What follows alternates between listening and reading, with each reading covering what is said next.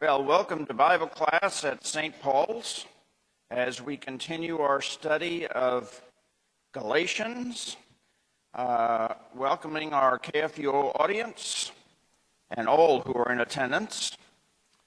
We're going to begin today. We covered the first few verses of chapter 2 last week, but we need to read through them again to get the context. So turn to Galatians chapter 2. And we're going to read the first 5 verses again. Then after 14 years, I went up again to Jerusalem with Barnabas, taking Titus along with me. I went up because of a revelation and set before them, though privately before those who seemed influential, the gospel that I proclaimed among the Gentiles, in order to make sure I was not running or had not run in vain. But even Titus, who was with me, was not forced to be circumcised, though he was a Greek. Yet because of false brothers secretly brought in, who slipped in to spy out our freedom that we have in Christ Jesus, so that they might bring us into slavery, to them we did not yield in submission even for a moment, so that the truth of the gospel might be preserved for you. Now, verse 6, that's where we're going to pick up. Okay? From those who appeared to be something, okay, of some manner then, who were of some manner then, it makes no difference to me, because literally the words are, God does not receive men in the face. Okay? Literally, that's what it says. What it means is God shows no partiality. Okay? That's what he's trying to say. All right, so Paul has gone to Jerusalem to make this, to go, and it's basically before the apostles. Basically before the apostles. Now, he doesn't really refer to them as the apostles. He refers to them as those who were supposed to be influential. This is one of the reasons that Paul is always called arrogant. Okay? This is one of the times. But the thing is that they were influential because these were the apostles that had were with Jesus throughout his ministry. Paul was going to them to share the gospel that he had been proclaiming, to make sure he had not run in vain, that this was not all for naught. Okay, and so he goes to them, but he acknowledges, in spite of what they have been in the past, God shows no partiality, and he doesn't. Just because you hold a certain title and have done certain things, accomplished certain things, that makes no never mind to God. He shows no partiality. Okay. And he says, to me, those who appeared to be influential added nothing. In other words, when he presented the gospel that he was proclaiming, they added nothing. Okay? They added nothing to what he already had and knew. Okay? But on the contrary, it says, on the contrary, seeing that I had been entrusted with the gospel to the uncircumcised, as Peter to the circumcised. Okay? For he who worked in Peter for an apostleship to the circumcised worked in me for an apostleship that's implied to the Gentiles. All right, so there was an acknowledgement by all that God had worked through Peter to bring the gospel to the circumcised, to Jews, and that the same God had worked through Paul for an apostleship to the Gentiles. Okay? To the Gentiles. Now, we got to finish this and we'll tie it all together. And knowing that the grace was given to me, James and Cephas and John, who appeared to be pillars, gave the right hand of fellowship to me and to Barnabas, in order that we might go to the Gentiles and they to the circumcised. Now, several things about this. This meeting is mentioned nowhere in the book of Acts. It's not there. This is a unique account. And it seems to be a gentleman's handshake agreement that basically Peter's ministry was to the circumcised and Paul's was to the uncircumcised, the Gentiles. But that can't be a hard and fast rule. It was not a hard and fast agreement, because throughout Paul's ministry and his trips, his 3 missionary journeys, whenever he comes to a town that has a synagogue, that's where he begins. Okay? That's where he begins. So he was preaching to the Jews. Now, the vast majority of his hearers were ultimately Gentiles, because many of the Jews rejected the gospel. The same thing can be said of Peter. It was not exclusively only that he preached to Jews, because the vision in Acts chapter 10 of foods clean and unclean, and immediately when it was over, he was called to go to the house of Cornelius, who were Gentiles, and he preached to them. So this was not something that was set in stone. Peter was to only go to Jews, and Paul was only to go to Gentiles. That's simply not the case.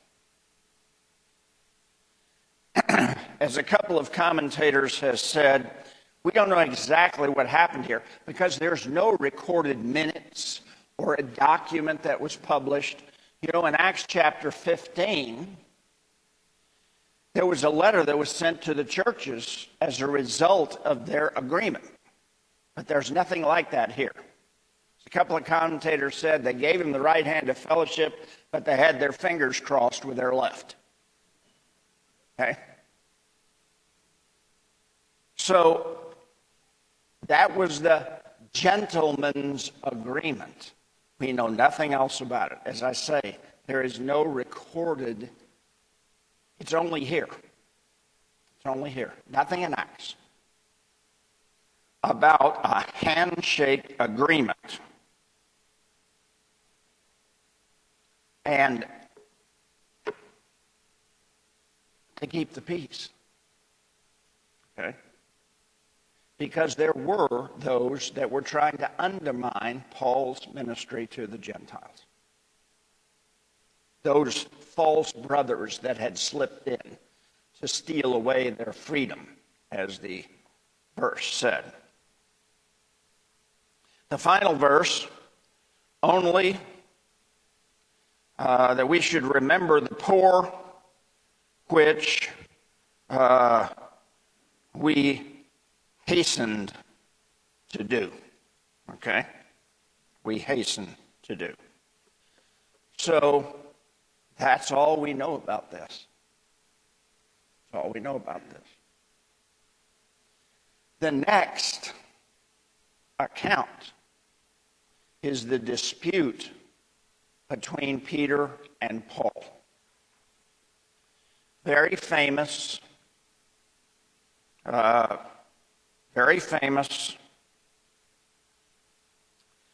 when Cephas came to Antioch. I opposed him to his face,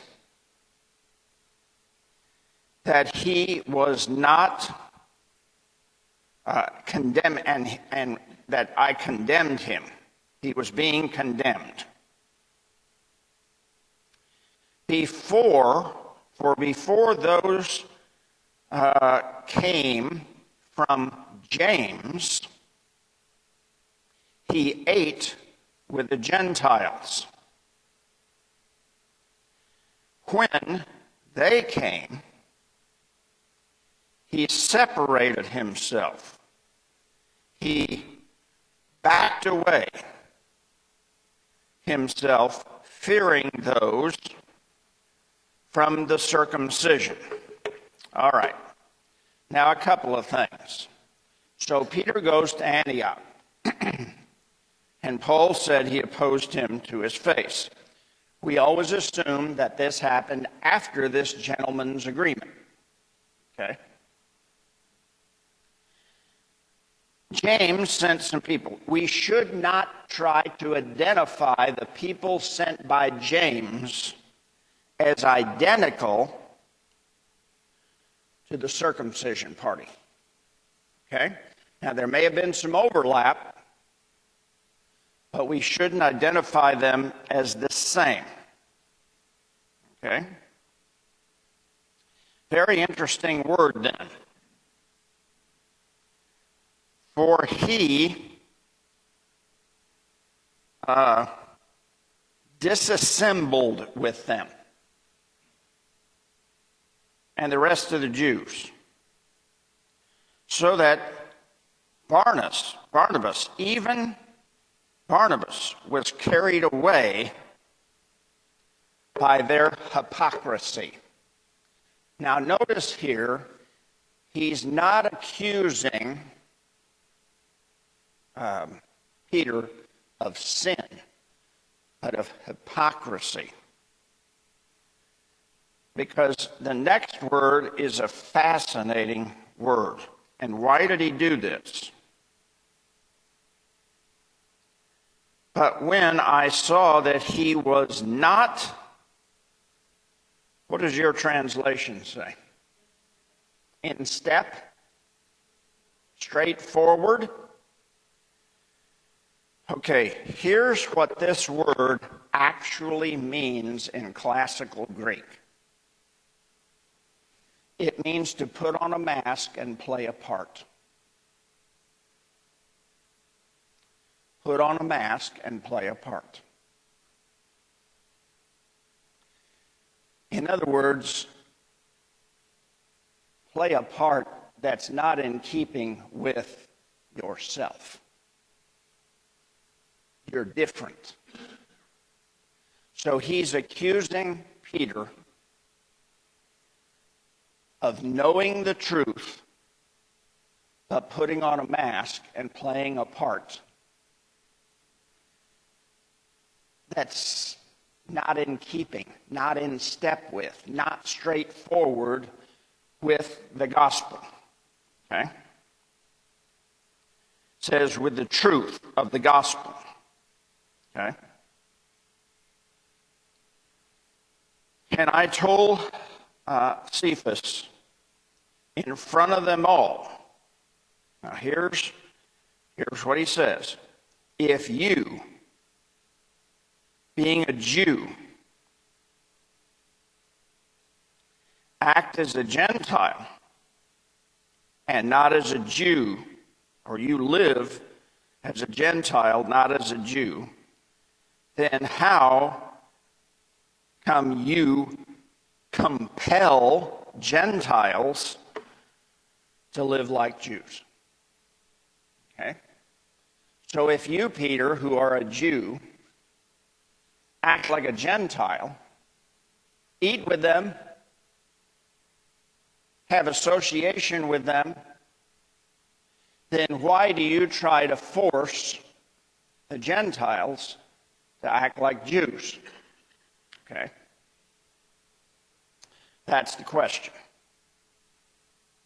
All right, now let's talk about this now that we've been through it. Okay? There are several things going on here that are pointed out. Paul is trying to defend the apostolic ministry that had been given to him to preach the gospel to the Gentiles. And, that was at the basis of this gentleman's agreement. They acknowledged that God had given Peter the ministry of the gospel to the Jews, and Paul had been given the ministry of the gospel to the Gentiles. Paul is defending that. Now, the apostles had to know that if they rightfully agreed that a Gentile did not have to be circumcised to be a Christian, they also had to know that at some point this was going to impact how Jews and Gentiles associated with one another. And the term for it is commonly table fellowship. How they came together, because table fellowship implies that when you get together for a meal, there is an acceptance and a unity. The Jews would not practice table fellowship with the Gentiles. At the very basis of it was the fact that they were always afraid that the Gentiles were involved with idolatry, and they did not want to be associated with that. Or they were simply violating the law. The Gentiles, then, and we see this table fellowship all the way back to Jesus' ministry. Pharisees, scribes, just blew up when Jesus chose to eat with tax collectors and sinners, because he was having fellowship with unclean people, Gentiles. And they objected to it. Now, we always look at this account of this conflict between Peter and Paul, and we think to ourselves, all right, Paul is right, Peter should not be playing both sides of the fence. But some introduce another concept here, and we can talk about that. notice that certain people were sent from James, and then Peter backed away. And some have proposed that since this gentleman's agreement was that Peter would predominantly go to the Jews and Paul to the Gentiles, James was afraid if Peter fraternized and had too much fellowship with the Gentiles, it was going to hurt his ministry with the Jews.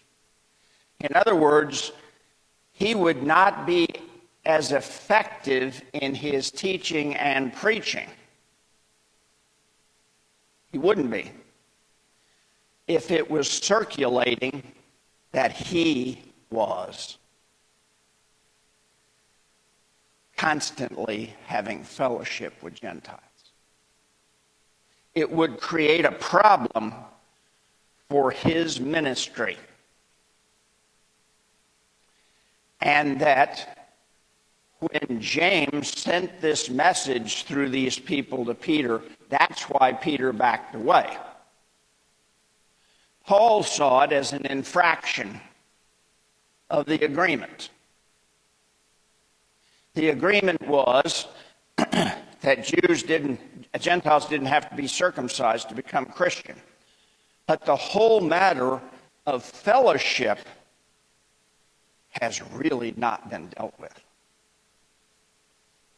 And we don't think it's based on dietary laws. We don't think that at all.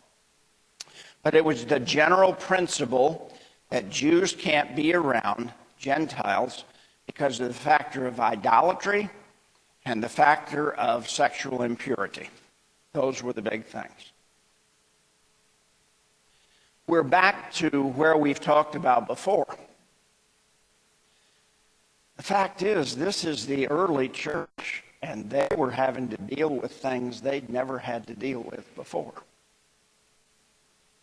They never had to deal with issues like this before.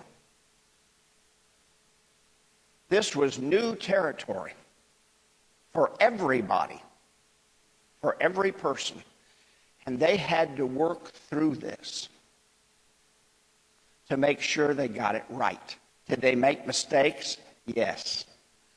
But God was watching over to see to it that this thing went in the right direction. Because the gospel was for everyone. And Paul was not going to let anybody get in the way of that. When he's referring to those guys as those that appear to be influential, what he's simply saying is, God gave me the apostleship to the Gentiles to preach the gospel. And it doesn't matter whether Peter likes it or not. That's what I'm going to do. This is from God. So whether he's influential, has titles or not, doesn't make any difference. I'm going to preach the gospel as God wants me to do. And any time there was the smallest infraction of the gospel, when things were being added, works were being added, then that's what upset Paul the most.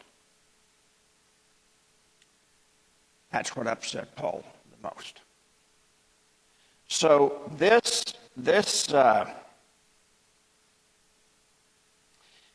confrontation can, as I say, some have looked at, and Paul was right. Nobody's saying Paul was wrong. But there is this factor. What if Peter needed to watch who he is associating with in order to be an effective witness to Jews? And that's probably a valid point. Yes? Well, that's kind of supported by just before this, the sequence in Acts has him going to Cornelius, and Peter going to Cornelius into their house and so forth. I don't know whether it was a year between, just before this. Yes, and see, we don't know if Peter went to Cornelius' house before this or after this. We don't know the sequence. We don't know the chronological sequence of what was happening. Yes.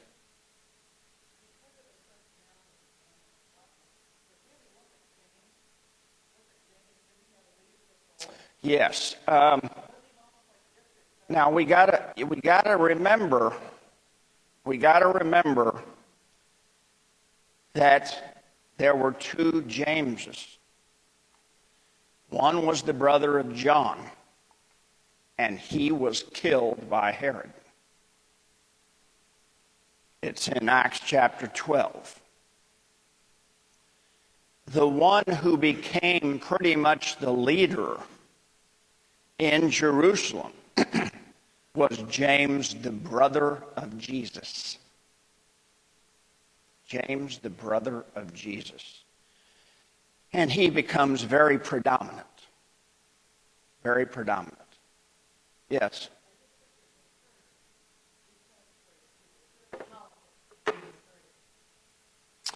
If you let it, okay, if you let it, that's a wonderful thing about being retired.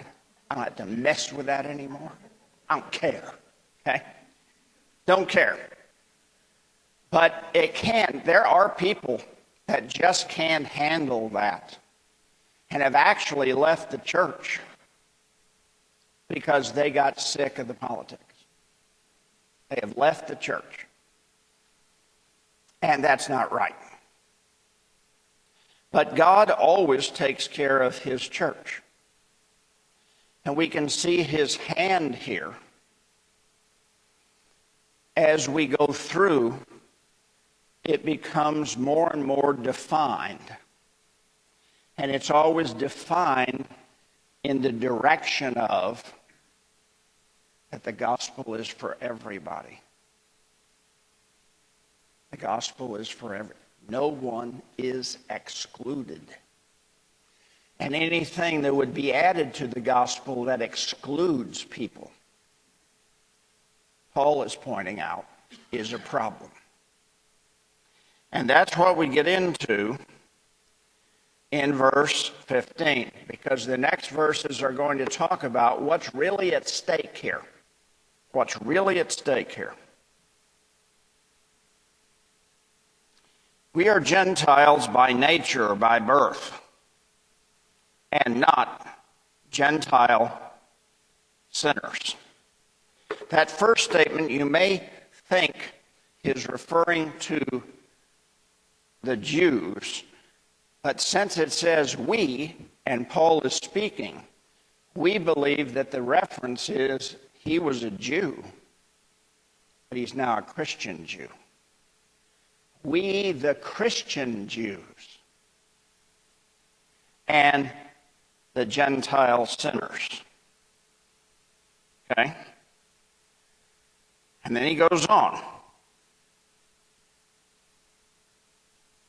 Knowing that a man is not justified from the works of law except through faith in Jesus Christ. And we believed in Jesus Christ in order that we may be justified by faith in Christ and not from works of law, because from works of law no flesh will be justified. This is the passage you point to if somebody wants to believe in works. 3 times it says no works. Justification is used 3 times. 3 times no works. None. The first phrase is interesting. No man is justified from works of law except through faith in Jesus Christ. Okay? Except. In other words, no one is justified by works. The only exception is faith in Jesus Christ. But no human being is justified by works. Now, what are the works, or not works, it's works of the law, okay? What works of the law are being talked about? It's certainly not the ceremonial law of sacrifices, and it's not the food laws. In all likelihood, this is the moral law, the Ten Commandments, the moral law. Okay. By keeping the, and here's what Paul is condemning. He's not just condemning the person that counts works. It's broader than that. He is condemning the concept that God ever said that the law was a way to salvation. He is disputing that the law was ever given to save anybody. The law was given after he had saved them and brought them out of Egypt. And he gave the law in order to say, now that you believe in me, here is how you live. Okay?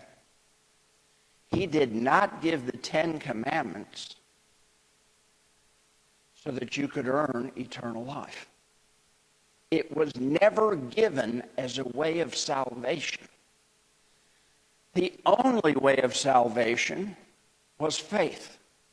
Abraham believed, and it was counted to him as righteousness. We see that over and over again. Circumcision was not a work. Circumcision was a sign of the covenant of faith. Okay? Sign of the covenant of faith.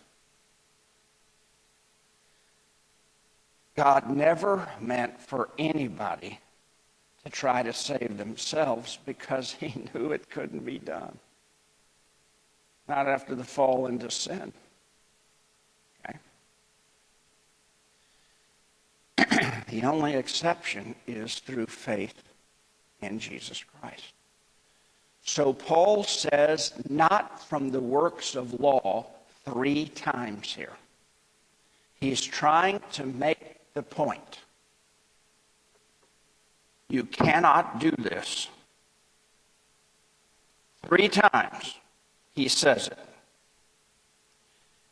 He talks about faith in Jesus Christ 3 times. Okay? The word to be justified and the word for righteous are the same words in Greek. When we say to be justified, we are saying that it is what we call a forensic justification. God declares us right with him. We don't earn being right with him. God declares us right with him on the basis of Jesus Christ. We are declared right with God because of Jesus Christ, because he was right with God and he is our substitute. So his substitutionary atonement is accredited to us when we believe in Christ. And we are declared to be right with God. Okay? We don't usually even use the word made right with God or made righteous because we're not really made righteous, we're still sinful. We're declared righteous. Okay? We're declared righteous. So this is one of the most powerful verses in the entire New Testament that proclaims justification by faith alone in Jesus Christ. There is no wiggle room here. There is no way to add works here. There's nothing. It's faith in Jesus Christ and nothing more. Okay? So, let's go on. Seeking to be justified in Christ. If we are found, if seeking to be justified in Christ, if we are found to be sinners, then is Christ a servant of sin? Okay, this is kind of an absurd question. If we're seeking to be justified through Jesus Christ, and we're sinners, does that make Jesus Christ a participant in sin? And Paul uses the same Greek words he uses all over the New Testament, by no means. Okay? Absolutely not. Just because we are sinners and we are justified through faith in Jesus Christ, that doesn't make Christ a participant in sin. We are declared right. He took our sins upon himself, but that doesn't make him a servant of sin. Okay? Does not make him a servant of sin. This next verse is very interesting. If I tear this down and again build it up, then I am proven to be a transgressor. All right, what in the world does that mean? It means this. If I, who have torn down the law and said this is not a means of salvation, not a means of salvation, but then I build the law back up again, then I'm a transgressor. I'm basically saying I'm still in my sin. Because I tore down the law, but if I build it up again as a way of salvation, then I'm still in sin. Okay? Then I'm still in sin.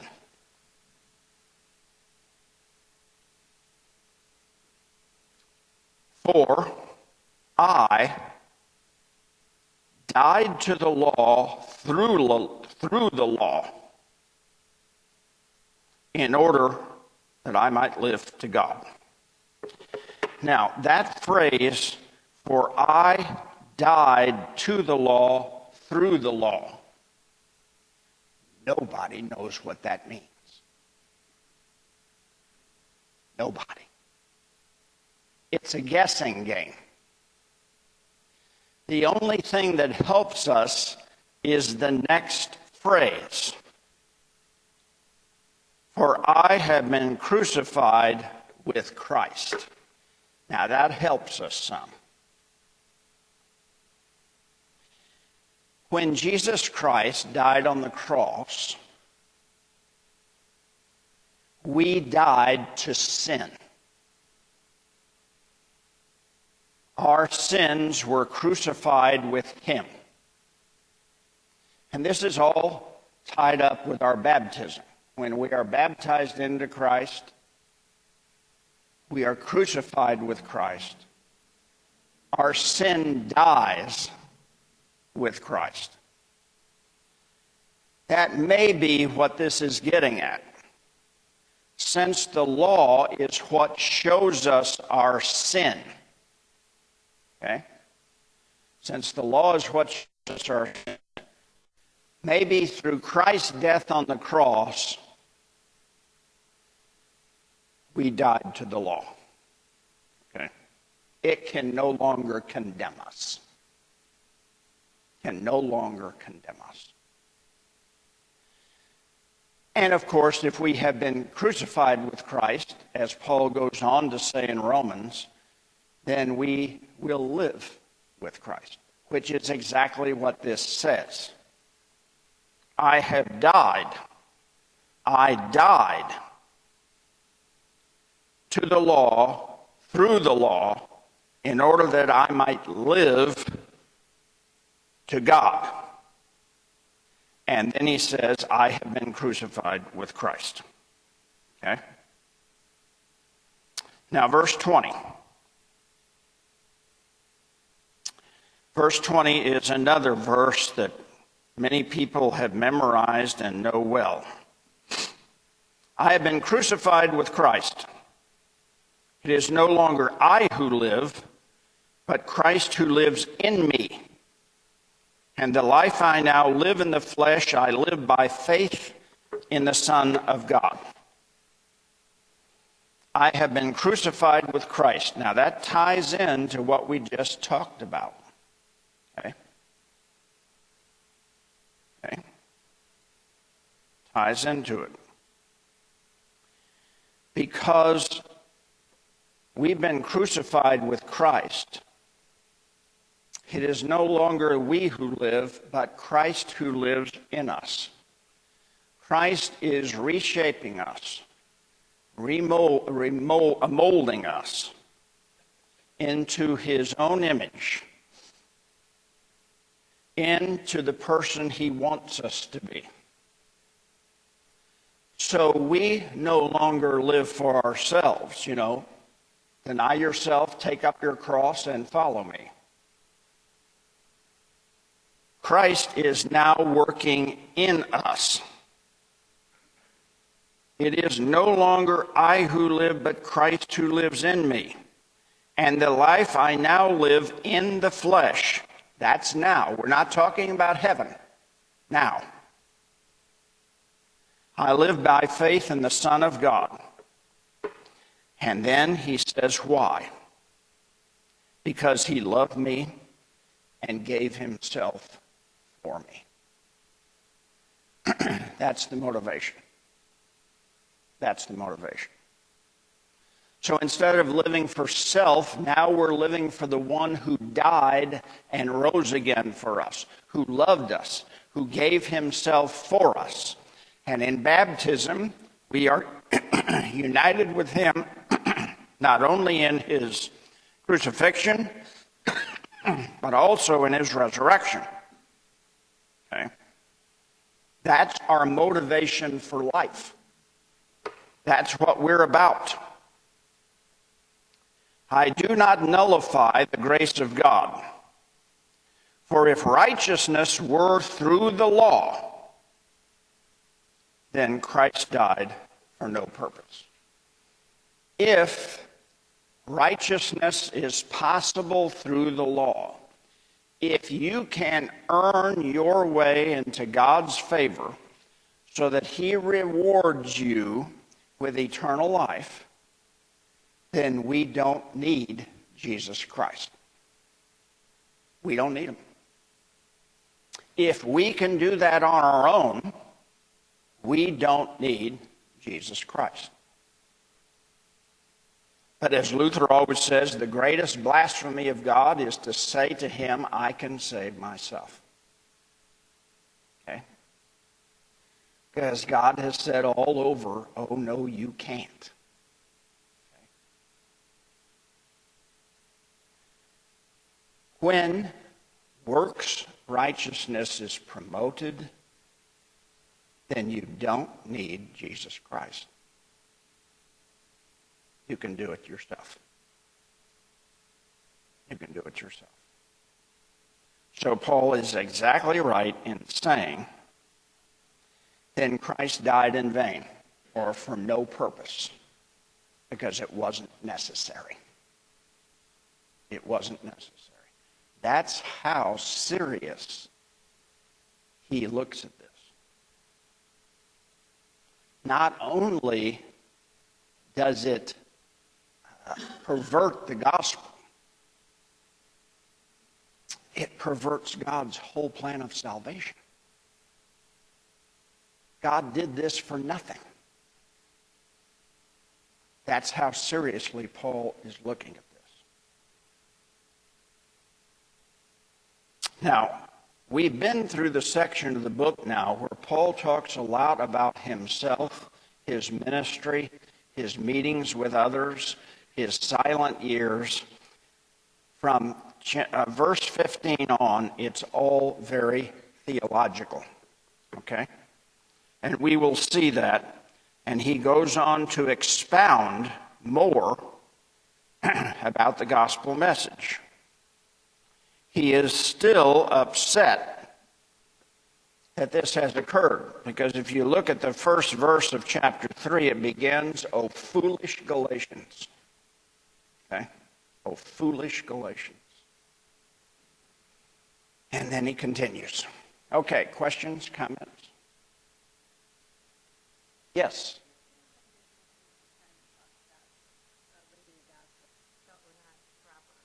Yeah. In lots of cultures, there are practices that do not conform to the gospel.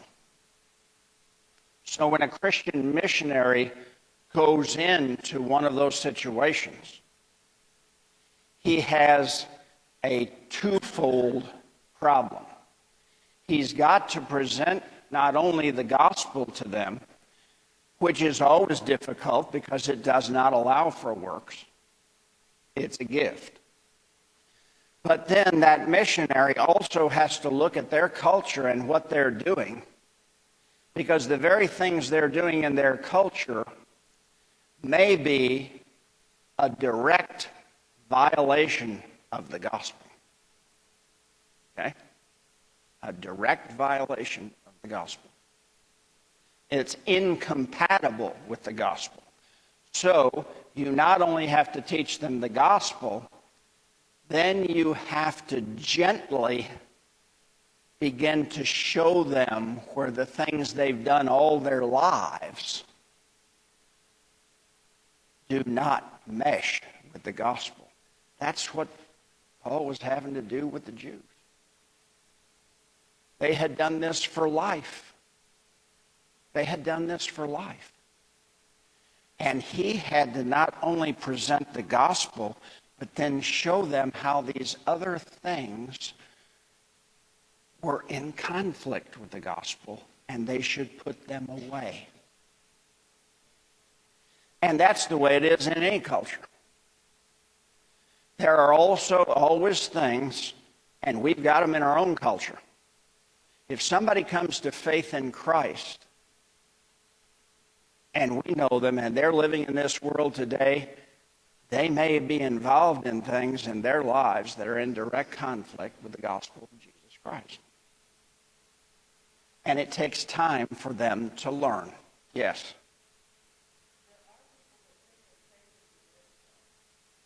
Well, they're wrong.